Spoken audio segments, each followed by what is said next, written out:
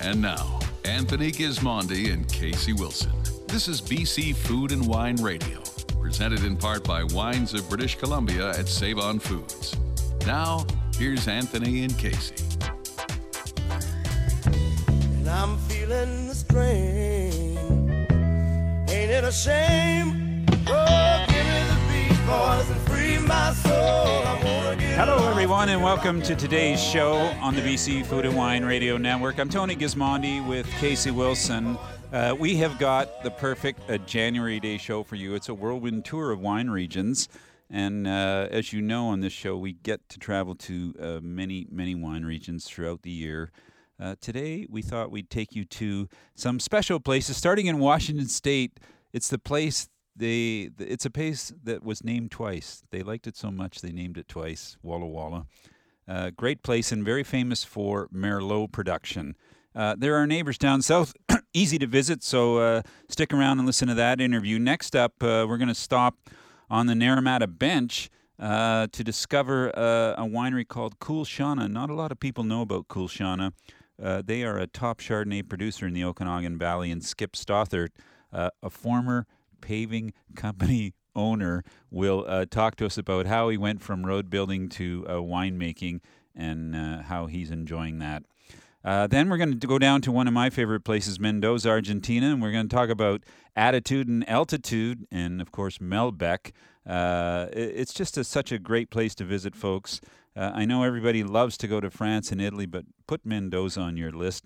It's just a great wine region to spend some time in. And coming up next, Adelaide Hills. Now, Adelaide Hills has a reputation for being one of the coolest sub-regions in South Australia, by temperature, I mean. Also, the people are pretty cool.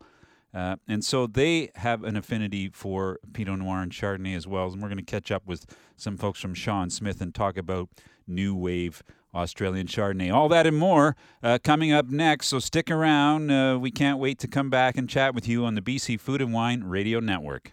There's more to come. This is the BC Food and Wine Radio Network, presented in part by Wines of British Columbia at Save-On Foods. The BC wine industry is all about people. People crafting products with passion. Save-On Foods is proud to support our local wine industry by carrying the world's largest selection of BC VQA wines from producers all across our province. That's over 1,200 labels from more than 160 vineyards, plus there are new ones added all the time. Wines of British Columbia at select Save-On Foods locations. For special offers, in-store and online, visit saveonfoods.com/wine.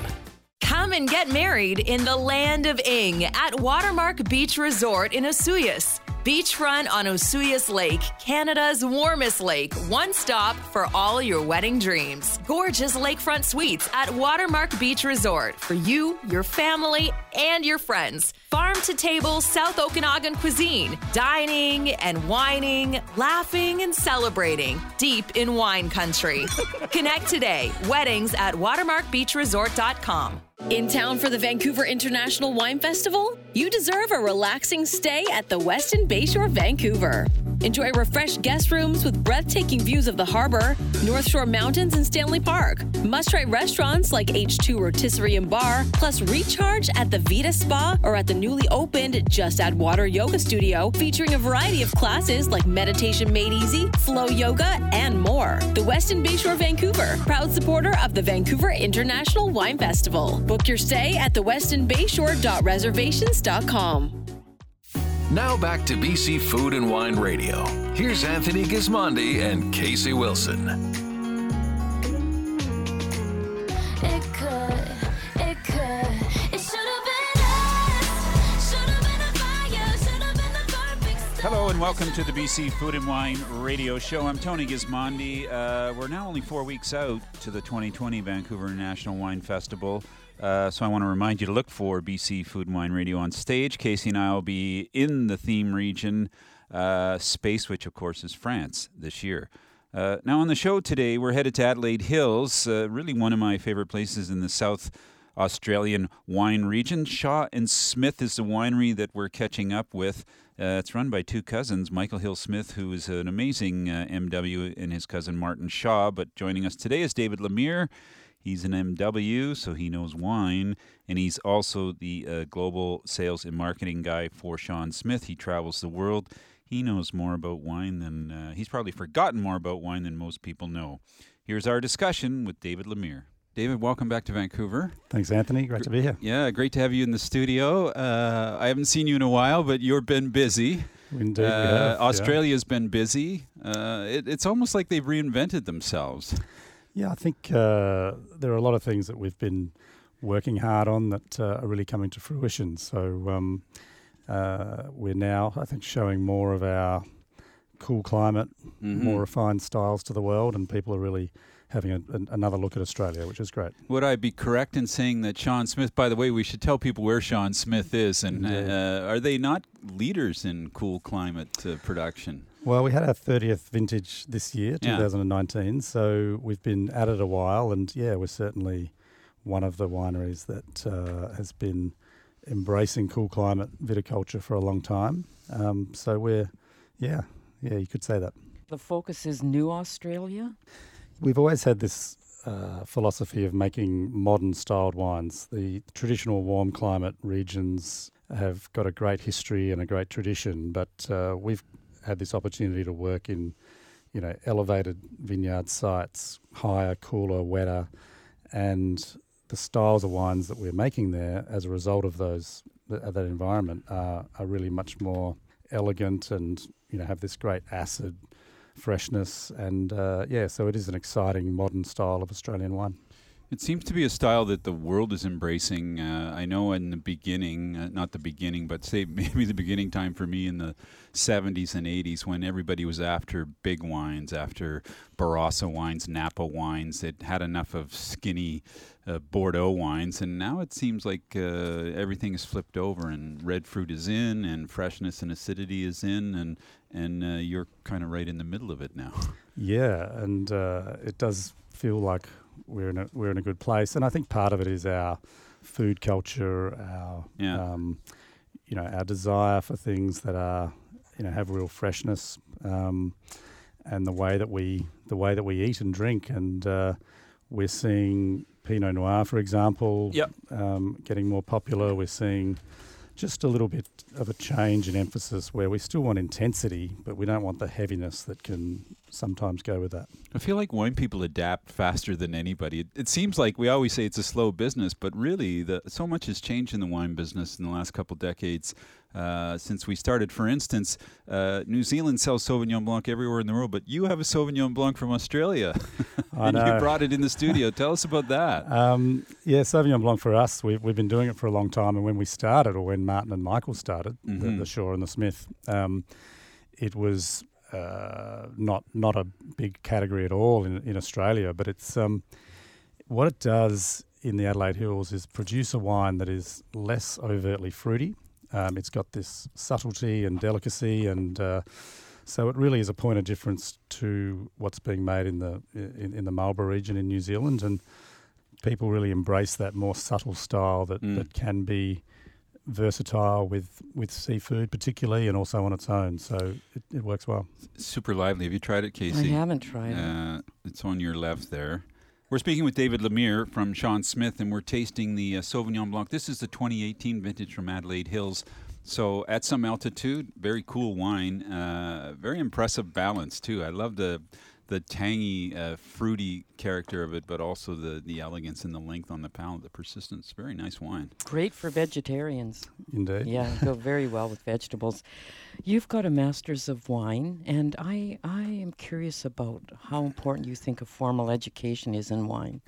Look, I think it's a great thing. It's not for everybody. For me, it was wonderful, and I admire people who have got this incredible drive to learn and challenge themselves and become great experts on their own without a formal structure. For me, having that incentive to really get a broad base initially with the WSET diploma and then following on that with the Master of Wine, it worked well for me. I really enjoyed it. And I think one of the benefits is the community, the people you study with, the people you are in the institute with as Masters of Wine. So there's the foundation, there's the community, there's the challenging yourself, but it's not for everyone. And I think as with winemaking and lots of somewhat artistic pursuits, people can do it on their own in their own way as well. You never stop learning in this business. I think that's the key.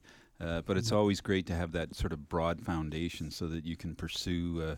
For instance, let's talk about your Chardonnay. So this is quite a famous wine, actually, the M3 Chardonnay from Adelaide Hills.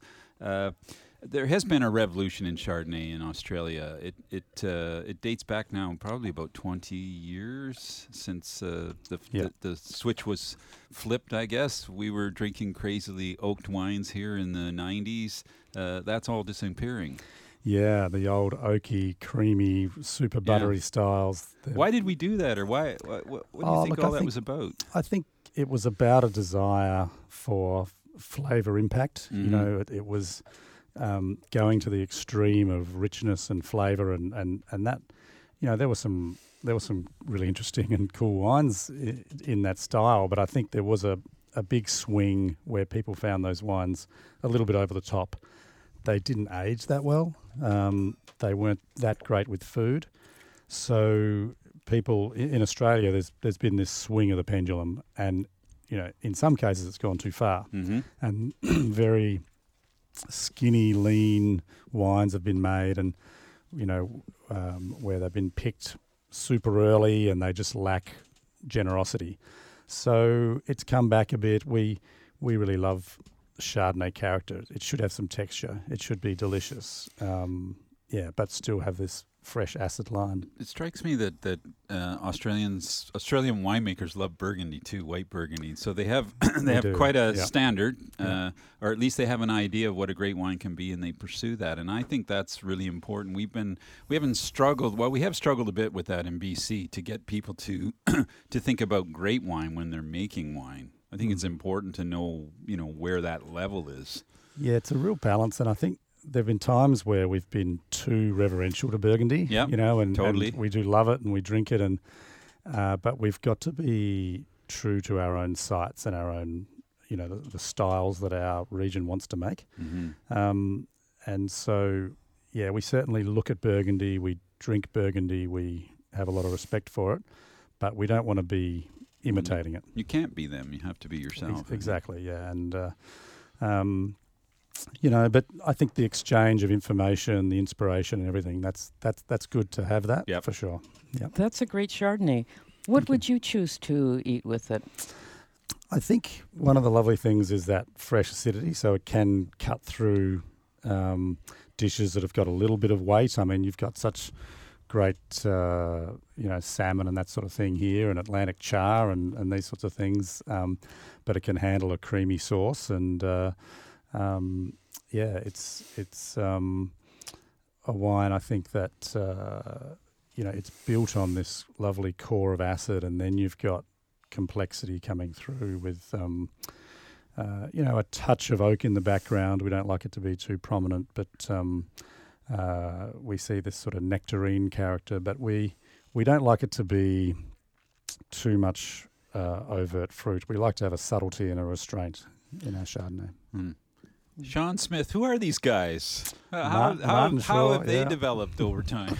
One of the great things about them is that they're just total wine geeks. Yeah. They're Michael was the first master of wine from outside the UK, so that was a great achievement back in '88. Did he have a big wine bar too, or he had the Universal Wine Bar in Adelaide, exactly. which was in its day it was the place to be. Yeah.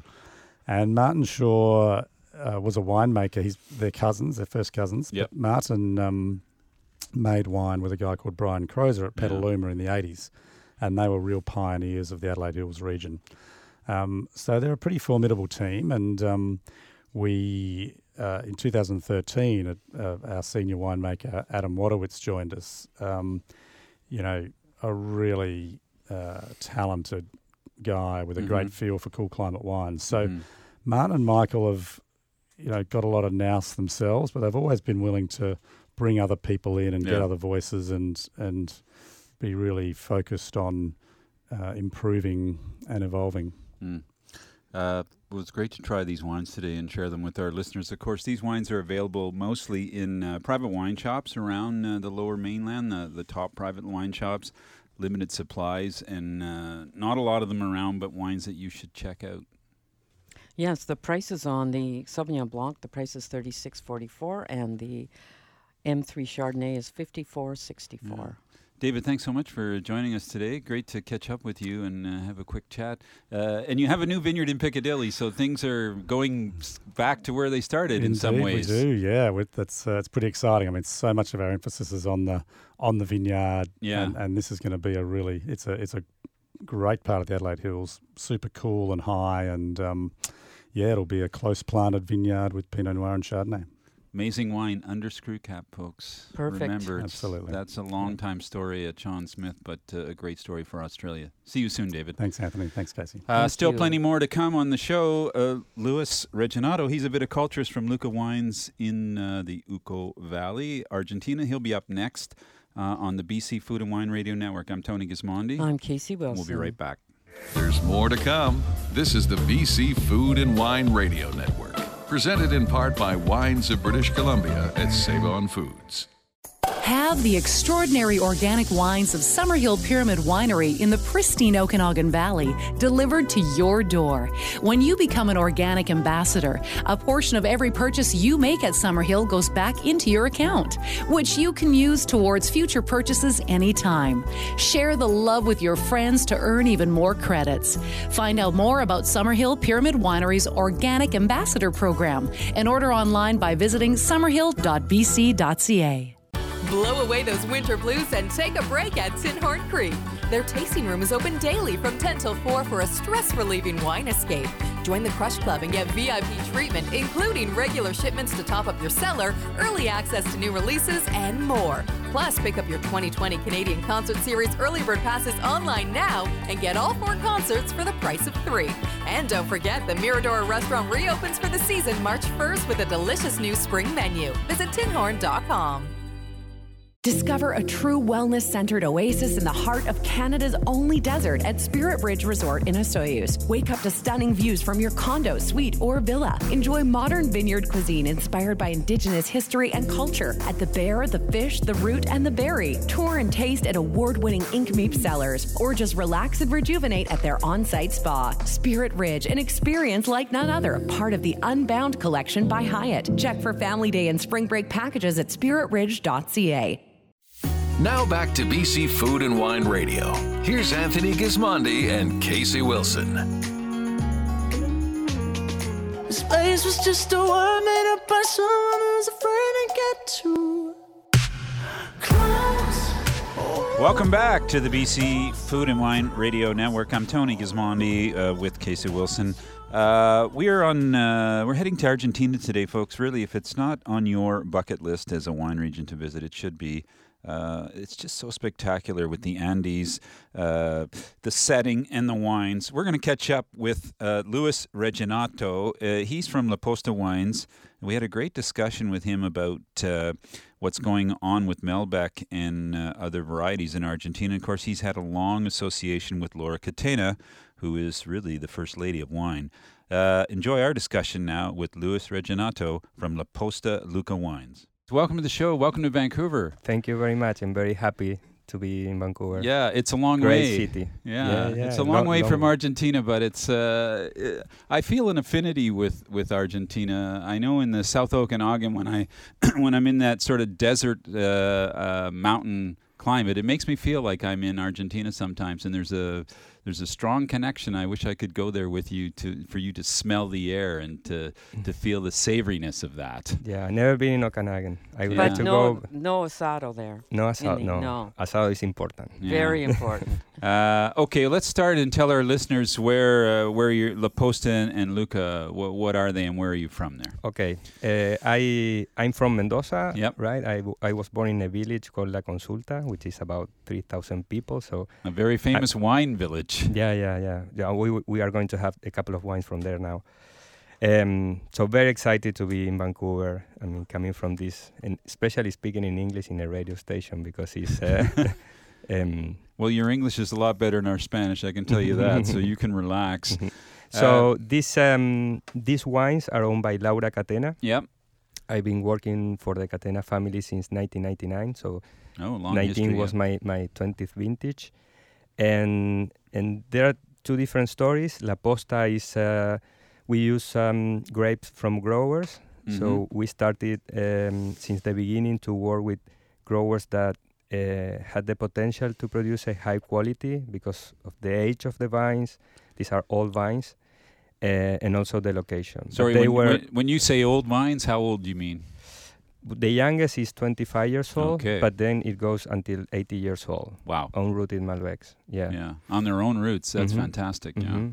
So they were producing high volume, right? Yeah. High yields, irrigating a lot. Of course. And we You had to started- educate them a lot.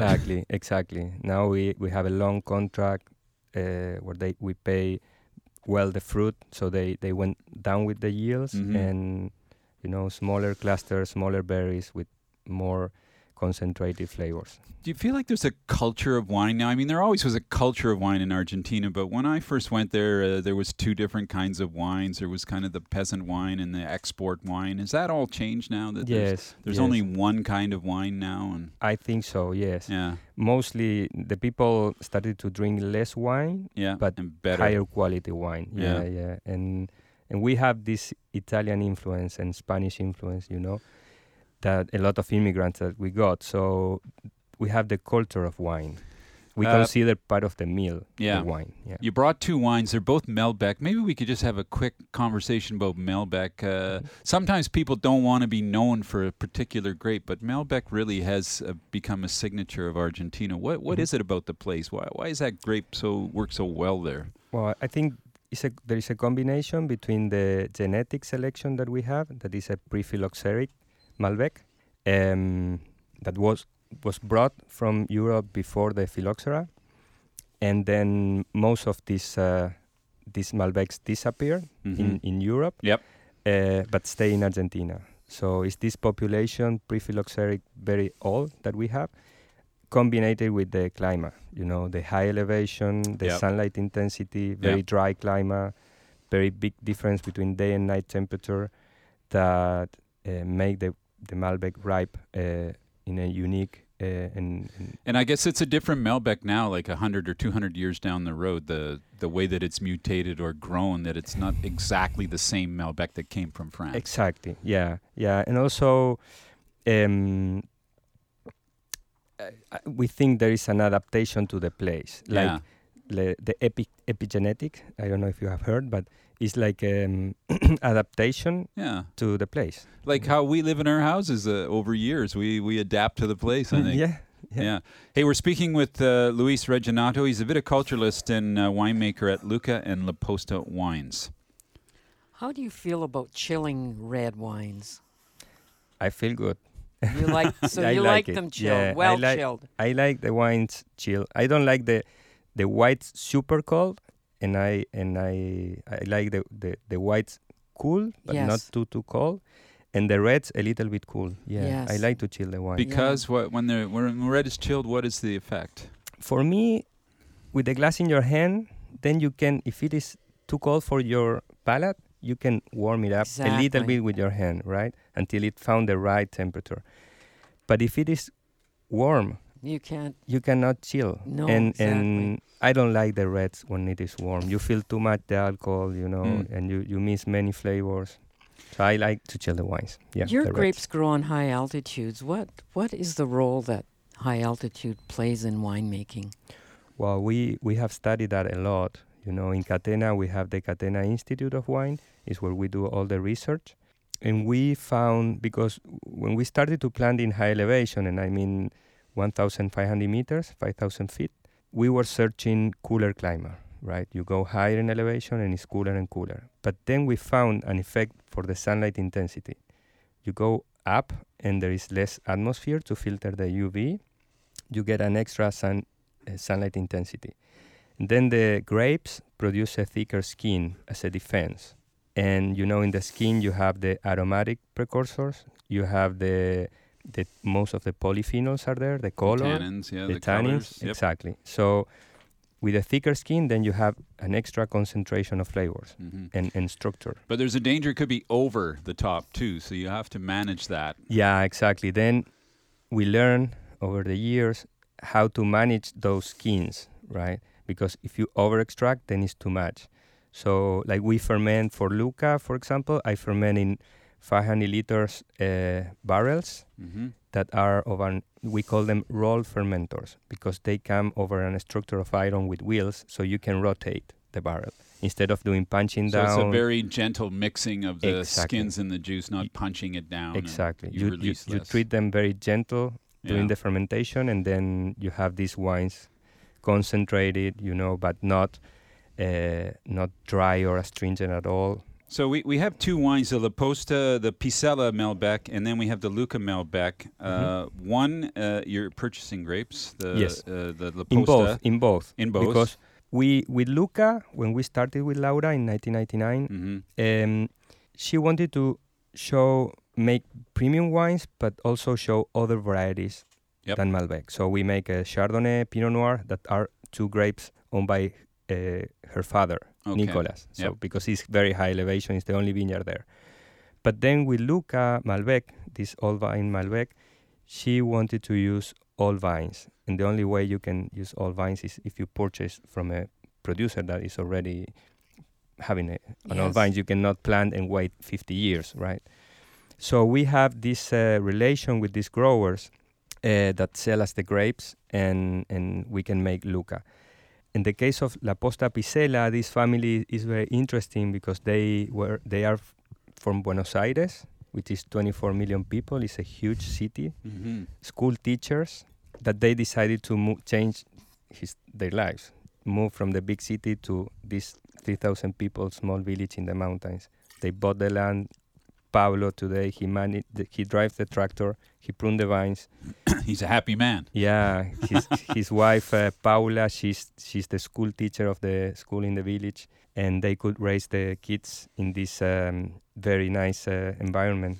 So two different kinds of Malbec, one from Mendoza, one from Uco, but I guess it's the intensity in these wines and the ability to age that sets them apart. I mean, the La Posta is around $24, $23, and the Luca sells for $39. So it's just different levels of intensity. Very inky black. Yeah. It's amazing. This is Malbec. The color. Malbec in high elevation has this color, and also the not only the color but also the concentration of tannins with the acidity.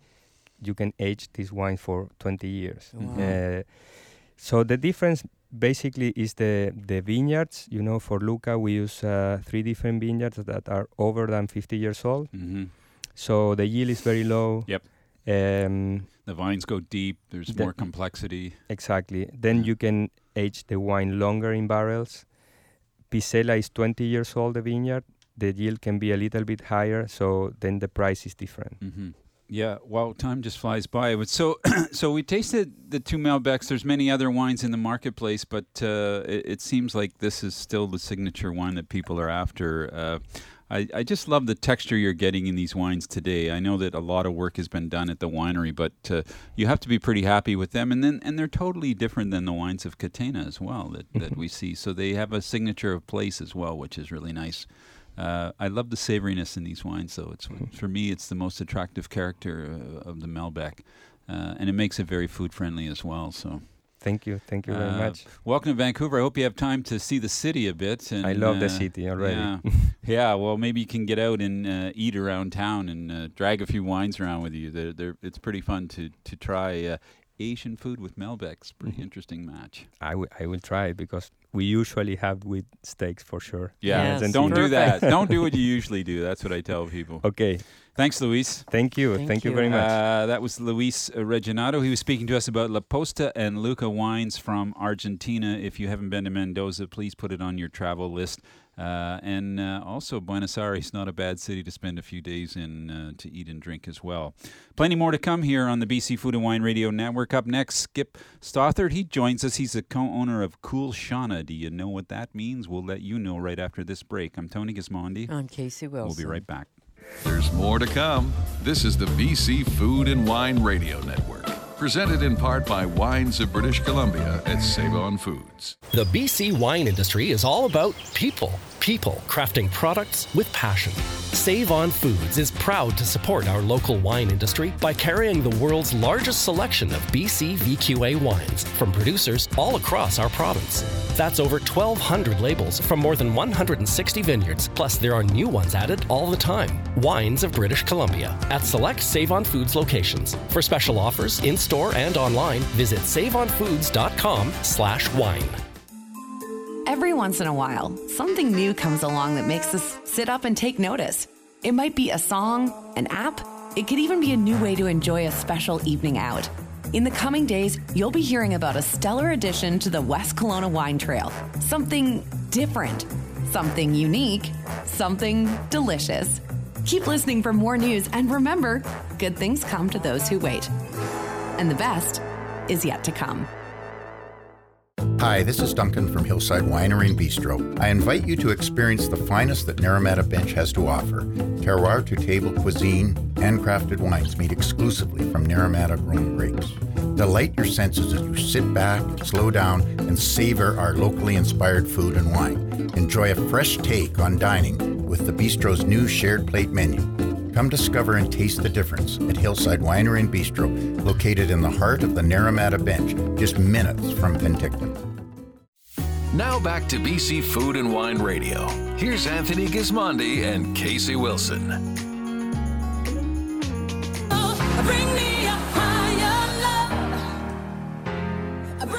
Welcome back to the BC Food and Wine Radio Network. I'm Tony Gismondi with Casey Wilson. On the show today, we're heading up to the Okanagan Valley to visit a winery you may know very little about, but you'll know a lot more after this interview. Cool Shauna Winery. Now, you get on that road in Naramata and you just keep on driving until you hit the mountain that goes over to Kelowna. It is the most spectacular little winery just sitting on the side of the hill. We're going to catch up with the co-owner, Skip Stothart. He's planted almost entirely to Chardonnay. There are small amounts of Pinot Noir. And it is an amazing, almost unknown jewel from the Okanagan Valley. Enjoy our discussion now with Skip Stothart at Cool Shauna. Skip, welcome to the show. Thank you very much for having us. Great to have you here. Did you ever imagine you'd end up in the wine business? No. No. You always seem sort of struck by that. Like, what? Why? Well, my background is highway paving. Yeah. And I've had a few people tell me, what the hell are you doing in this? Well, the Romans built roads and they made wine. Exactly. So it's a close connection. This is a passion that we love. Did you buy a house in the Okanagan? Is that how it started? Or we lived in Deep Cove in North Van. Sure. Our kids moved, and we were offered to purchase this property in Naramata Bench. We had friends that lived next door and next door to that. Yeah. So we decided, what the heck, let's do it. So then we moved there. And as I mentioned, the paving business, our sons were basically taking it over, and gradually they didn't need me anymore. Yep. So I got bored, and I had a hobby, which expanded. Yeah. Great. Sorry, Casey. So we should imagine you're on the Naramata Bench, but you're way north on the bench. You're almost at the Chute Lake cutoff. So you're in a very particular spot, covered in ponderosa pines on a steep slope overlooking the lake. It's very idyllic, and it's the kind of spot, if you know wine, you'd say, man, there should be a vineyard there. Did you feel that when you started? Or? Well, there were vineyards right next to me. Yeah. And then there's Paradise Ranch, which is 75 acres of vines just down the road. And I would be hanging out in 2003 and wondering what I'm going to do, and while I'm an equipment operator, why don't I make a little vineyard here? Yeah. And it was all raw land. It is a unique terroir, which I didn't know about. I didn't even hardly know the word terroir or what it stood for at the time. Right. And there's a lot of special different terroirs in the Okanagan, but ours above us is bedrock, and that bedrock during the glacial age pushed down all this calcium carbonate limestone, which we have. The magic. Yes, as Pedro Pero would say, it's the juice that makes everything special. Yeah, the energy, I didn't know it at the time, but wits in spades. We're speaking with Skip Stothart. He's the co-owner of Cool Shauna, BC winery on the Naramata Bench. And what is the meaning of the name? Cool Shanna? Cool Shanna comes from my wife's family's name. It's Gaelic. It's 300 or 400 years old. It roughly translates into a meeting place of friends. We liked that part of the name conjuring wine and family. Friends, yeah. And that's how And you a drink gathering wine place, yeah. and enjoy it. I love the name. Actually, my wife Sheila, it ends the same way, AGH. It's a Gaelic name, and I think it's a great name for a winery. You Thanks. got hooked up. I know you talked to locals, but in the end, you got hooked up with this guy named Pedro Parra, who we've talked to a few times on the show. He's a Chilean terroir specialist. Now he's a world-famous guy. He came over and dug a few holes in your your vineyard. Yes. I happened to be there the day the first hole was dug, and I don't know what you were expecting, but it probably wasn't what Pedro hollered out of the hole, and we had quite a laugh about that day. But Well, let me just put it this way. It was a learning experience. yeah, He told me all of the very positive things before, and then when there was many people there, he got into how I actually had to farm this property. yeah. And we thought we were doing a pretty good job, and we came to the realization that there was still a lot of work that needed to be done. Yeah. And we've been working to that end. I should this day. explain, when you taste this wine, folks, by the way, the Cool Shanna 2016 Chardonnay, is there any left? Is it still available direct There's- from the winery? There's a little bit left. Yeah.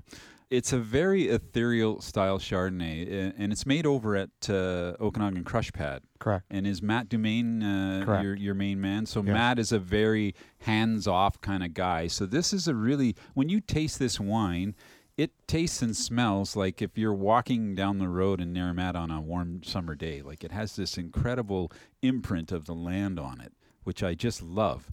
And I think that's the money. Like, if you're going to pay 30, 40, 50 bucks for a bottle of wine, it should taste like the place it came from. So you're very lucky to have that. Can't let that go, Skip. When I went over to the Okanagan Crush Pad and first met these folks, they told me that quite emphatically that what we do is natural winemaking process, minimalistic, and we want to express the terroir of your vineyard. And that's their philosophy for all of their winemaking processes. And they nailed it. You nailed it. Well, thank you. We bought into it. We're You really got to love. pleased. Like, did you ever drink wine like this before, or like, were you a Burgundy fan, or? Well, yeah, I was. Yeah. From So you knew that skinny could be good. yes. Yeah. So you knew what you were looking for. Well, that's the first thing I talked with the first biologist that came out onto our property in 2003. I told him what I had in mind, Burgundian style wine. And then I went to the Crush Pad and they said Okanagan terroir wine. Yes. First. Good for them. Yes. And then I asked if I could do a specific aspect. And I got some shocked looks on their faces. And then I sort of said I'd like it to be in a Burgundian style. Mm-hmm. Is that possible?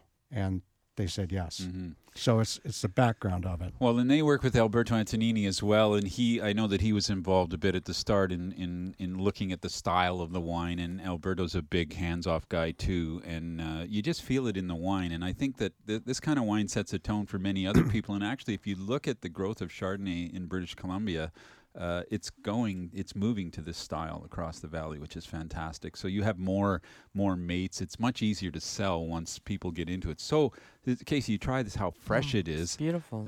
It's amazing. Anyway, we should move on to the Pinot Noir because it's so rare. You brought a bottle to the studio. I just about fell over. So you make a little Pinot. How's that going? Are you happy with it, or? The 2016 is long gone. Yeah, I'm sure.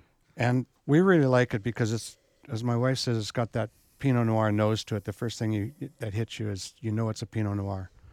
It's full of fruit, plums. It's quite exotic, though. Yeah. It has some sort of exotic spice in there. That's Yeah, there's some nice spice, and it's exactly dead on Very to what soft we tannins, wanted yeah. to make.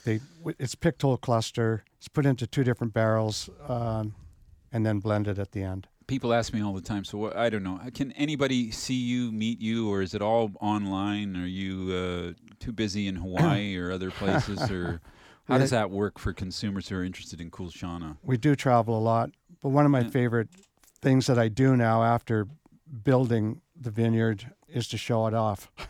Really? So I like to get into our little Bobcat Kubota style vehicle. We all get a small amount of wine, and we drive around. And Who's we? Who's we? Whoever shows up. Members. Members. Okay. Friends. Members. Sounds like the club you want to join. We finally got it out of them. Okay. And so we just drive around and then we end up. Well, 2 minutes on that site is all anyone needs. They'll fall in love with it immediately. And it's a nice site. We feel pretty blessed being there, just with and without the wine. Yeah, the vines, fantastic. I guess. So it's been a good little journey. It's been a lot of fun. Yeah. And then it offers, obviously, other things for our family to join us in the summertime. Sure.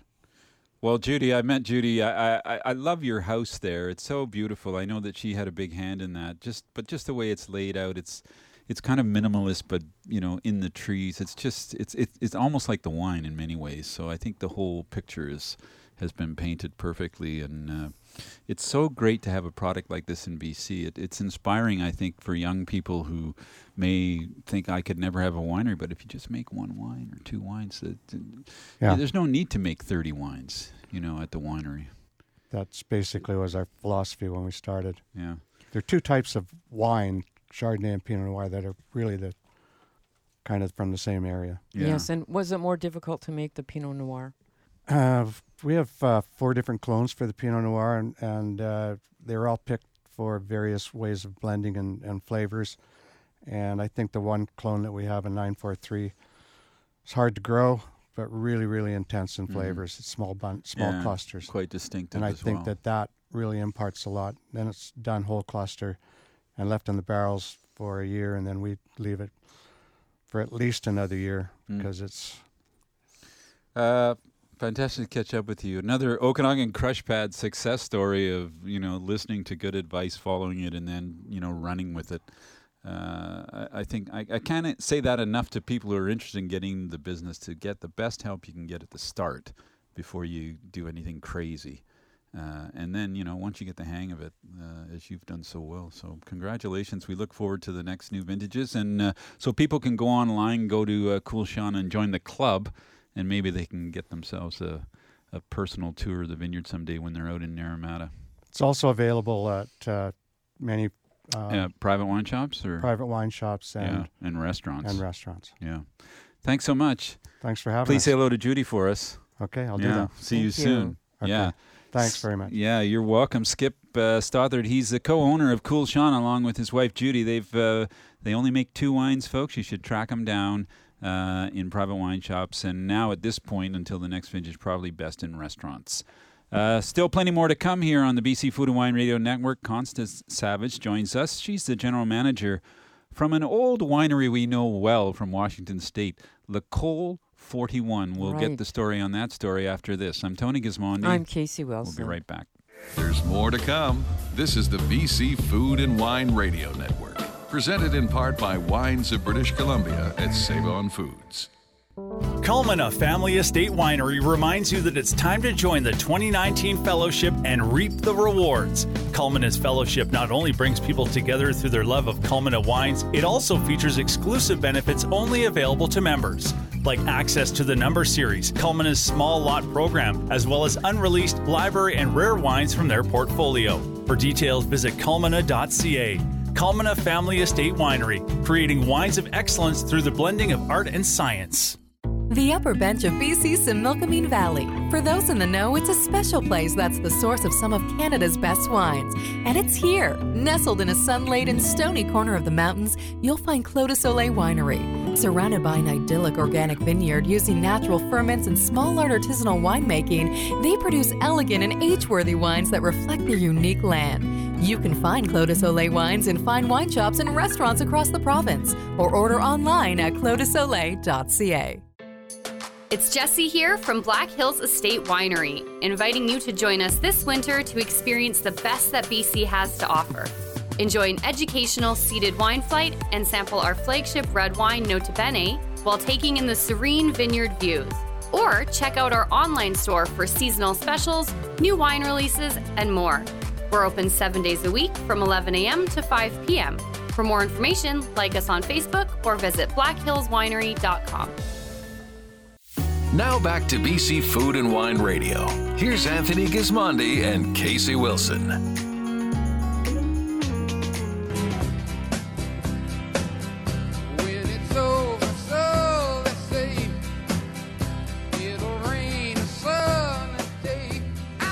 Welcome back to the BC Food and Wine Radio Network. I'm Tony Gismondi with Casey Wilson.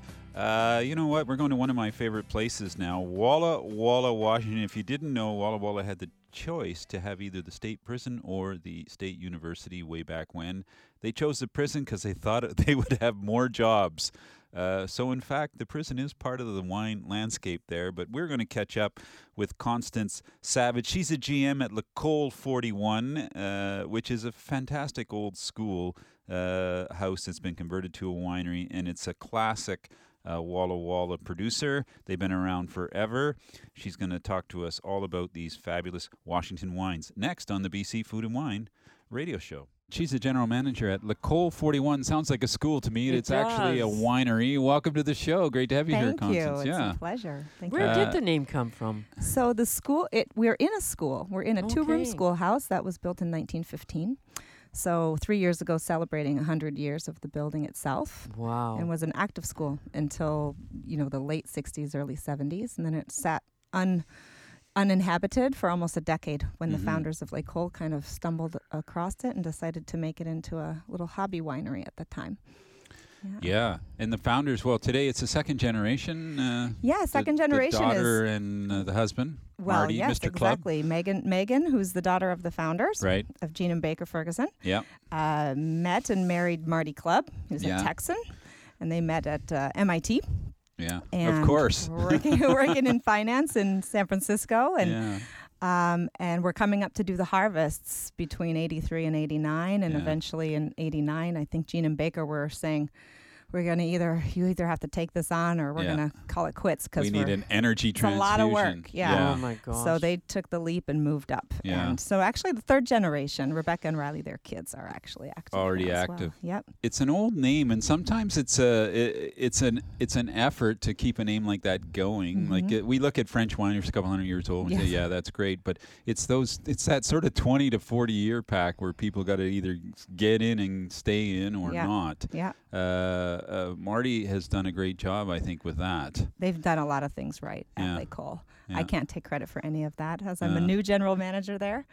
But Marty has it's nice to have a foundation. Yeah, he has a great business sense and a great feel for people as well. Yeah, which means they have a great team. Well, they're essentially a Washington icon at this point. Yes, in their sort of young career, really. Again, I would say thank you, but I have not taken, I've not built that, but I agree, and that's why I was so eager to come on board with them just 1 year ago. And from New York. From New York, I know, exactly. That's amazing. So you were working in the wine business. Always in the wine business, yep. 2+ decades, 23 years I've been in importing and side. I'm not going to say you, but New York wouldn't buy any Washington wine for the longest time. It's the rough, stories were always the same. Oh, we go there, but they just, they buy European wines. And yes, it's very much Boston, New York, Washington, D.C. are very I remember focused. Steve Burns, when he was down there, always pounding on the door in New York City and finally breaking through. I think eventually they got Wine Region of the Year from the Wine Enthusiast. Exactly. We have some good business in New York, but it's an uphill battle. So what's L'École? What is the soul of L'École? If people want to know what they're up to, it's a pioneering winery, and so it's always about sort of being at the front of helping to grow Washington wine and the reputation for Washington wine, and being very respected in the industry, being a reliable and respected choice, and we make great quality, a lot of continuity of quality, with a winemaking team that's combined over 50 years of combined experience together. With deep roots. Very deep roots. Yes, exactly. So that's, I think it's the pioneering wineries that have those deepest roots in Washington. Yeah. And it really is about active. Relationships. Yeah. About grower relationships. Well, we were speaking earlier to a gentleman from Argentina about Malbec. Washington had that Merlot tag for quite a while. Yeah. Then things went sideways a bit, but the Merlot the Merlot didn't from Washington, but the perception did. Is it back, or where is Merlot today? Merlot's coming. Merlot's coming back. I think in the last 3-4 years, and even accelerating, people are realizing that Merlot can be excellent. And I think that Merlot downturn did shake out some bad or uninteresting Merlots out of the system. Yeah, it sure did. So when you go to a wine list, you pretty much know that the Merlot that's there has been there's everything that's been peeled away in terms of bad sourcing that's Mhm. put in it. So Merlots are better than ever, and Washington really stayed the course with In your short stint there, what is it about Merlot in Washington? Man, What's the it's the connection? best place. It's the best place for Merlot growing because we have that very good drainage in our soil there. We have windy, dry conditions, so we have thick skins. We have those long days like you have up here as well. So we always come up to perfect ripeness, and we have wine that has guts, it has a Yeah. backbone, Merlot. So they're excellent Merlots, not just Lake Cole, but from the state in general. For me, it's a bit of the trio. I always blab about this now, but the savoriness in Washington, BC, and Argentina, and Bulgaria, those 4 places, you Yeah. taste them blind. There's a lot of similarity in the Merlots that come out of those places. Exactly. They're more than just fruit forward, even if Yeah. Hey, we're speaking with Constance Savage. She's the GM at La Cole 41, a winery located in the Walla Walla area of Washington State. Yes. And is Washington going to be able to respond to the demand for quality like Cabernet and Merlot as the categories continue? One of the to reasons grow? I was so excited to come to Washington, but specifically also to Lake Cole was where I hoped to come. But to Washington, I really feel like there's a huge future for us with Cabernet also, because Cabernet has tightened up so much. The pricing and the demand has tightened up. Napa Sonoma makes excellent Cabernet, obviously, but the prices just continue to grow and grow and grow. So for other portions of the market, they're going to need to look elsewhere, and Merlot and Washington is in a perfect position to respond to that Cabernet demand. There are other places in California also that are ready to respond, but I think we're in a great place for it because it's just a perfect place to grow fruit. And price-wise? Price-wise, exactly. I mean, we have a lot of advantages. Because of the dry climate, that even conventional vineyards can be treated much less than a conventional vineyard in California. So less expensive to manage grow. vineyards, Mhm. yeah. It's just a healthy place to grow fruit. You brought 2 wines in, Yes. Merlot, the 2015. I just had a sip of that. It's exactly what you want in a Merlot. The roundness, the texture, the And layered it's- flavor, the savory characters. It's a beautiful color. Yeah, deep color. But I definitely, when you mention savory, it's probably not just the power of suggestion, but you get that. It's got a meaty flavor to it, which is not something you always expected. No, and it cuts through the sweet fruit. Like a lot of Merlot can be just sweet fruit. Yeah. And Easy and drinking, so all yeah, that. it's okay, but it doesn't refresh your, like, you just Yeah. can't finish it all. But once you have this savoriness, then it's a whole different ball game, which I really like. Semillon you brought as well. Now that's a different animal altogether. Very exciting. And they seem excited about it down Yeah. there for quite a while. Well, it's fun that we're tasting these 2 wines. I'm so glad you selected to talk about these 2 wines because they're both our most historic heritage wines. Yeah. I mean, Merlot and Semillon for Lake Cole are our roots. So Semillon, of course, is from the Bordeaux region, Sure. where they blend it with Sauvignon Blanc to make white Bordeaux Blanc, dry, like Grave and Entre deux Mers. And this, in fact, does have 15% Sauvignon Blanc in it, so it's in that direction. But it's so tangy, and it has the body of Semillon, but then it has that freshness and the acid in it because of our cool nights and because of the cool harvest. Grassy, nutty, guava, tangerine. Like it's pretty. It's a very interesting nose as well and flavor profile. So what's the experience for British Columbia? We're not far away. Can we visit the winery? How do we do that? When are they open? What is available? We're open year-round. Yeah. I think we may be closed on New Year's Day or Christmas Day, but Okay. literally every other day from 10 to 5. And we Yeah. saw 28,000 people last year come Wow. in. And Walla Walla is a great town to set up in, I guess. It is. It's to, a real... to visit wineries. It's and- only can be a destination. It's not on the way to anywhere.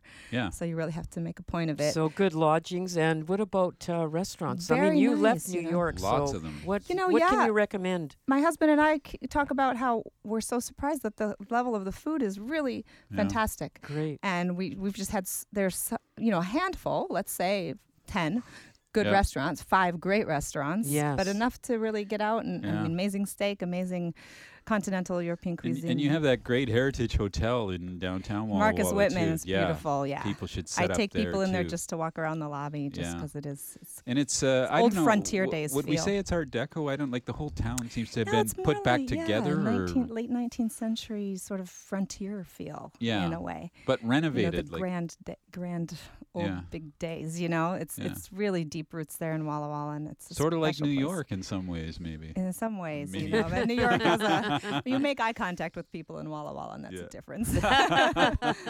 Well, the Cole 41, Constance, it's really a special place. So, folks, you should get down there. If you're looking for the wines, they're available here. They're mostly available in private wine shops in British Columbia, but many of the different labels are here in town, and of course in restaurants. There's quite a good support for Washington wines in restaurants as well in Vancouver. So. Yeah, thank you. Yeah, thank you for also talking with me we'll about it. try and get down to Walla Walla. Great. I can't wait. I'd love to welcome you. Okay, thanks so much. That was our quick tour around the world today, folks. One of the specialties of the BC Food and Wine Radio Network. We have friends everywhere, and they all make wine or food. Thanks for joining us across the province today in Vancouver, Victoria, Kamloops, Kelowna, Penticton, and all their friends along the South Okanagan Trail as well. We hope that you've had a great time. This is it for the BC Food and Wine Radio Network. I'm Tony Gismondi. I'm Casey Wilson. Have a great weekend. That's it for today's show. Tune in again next week for Anthony Gismondi and Casey Wilson on the BC Food and Wine Radio Network. Presented in part by Wines of British Columbia at Save-On Foods. BC Food and Wine Radio is a TKS West production. Executive producer, Casey Wilson.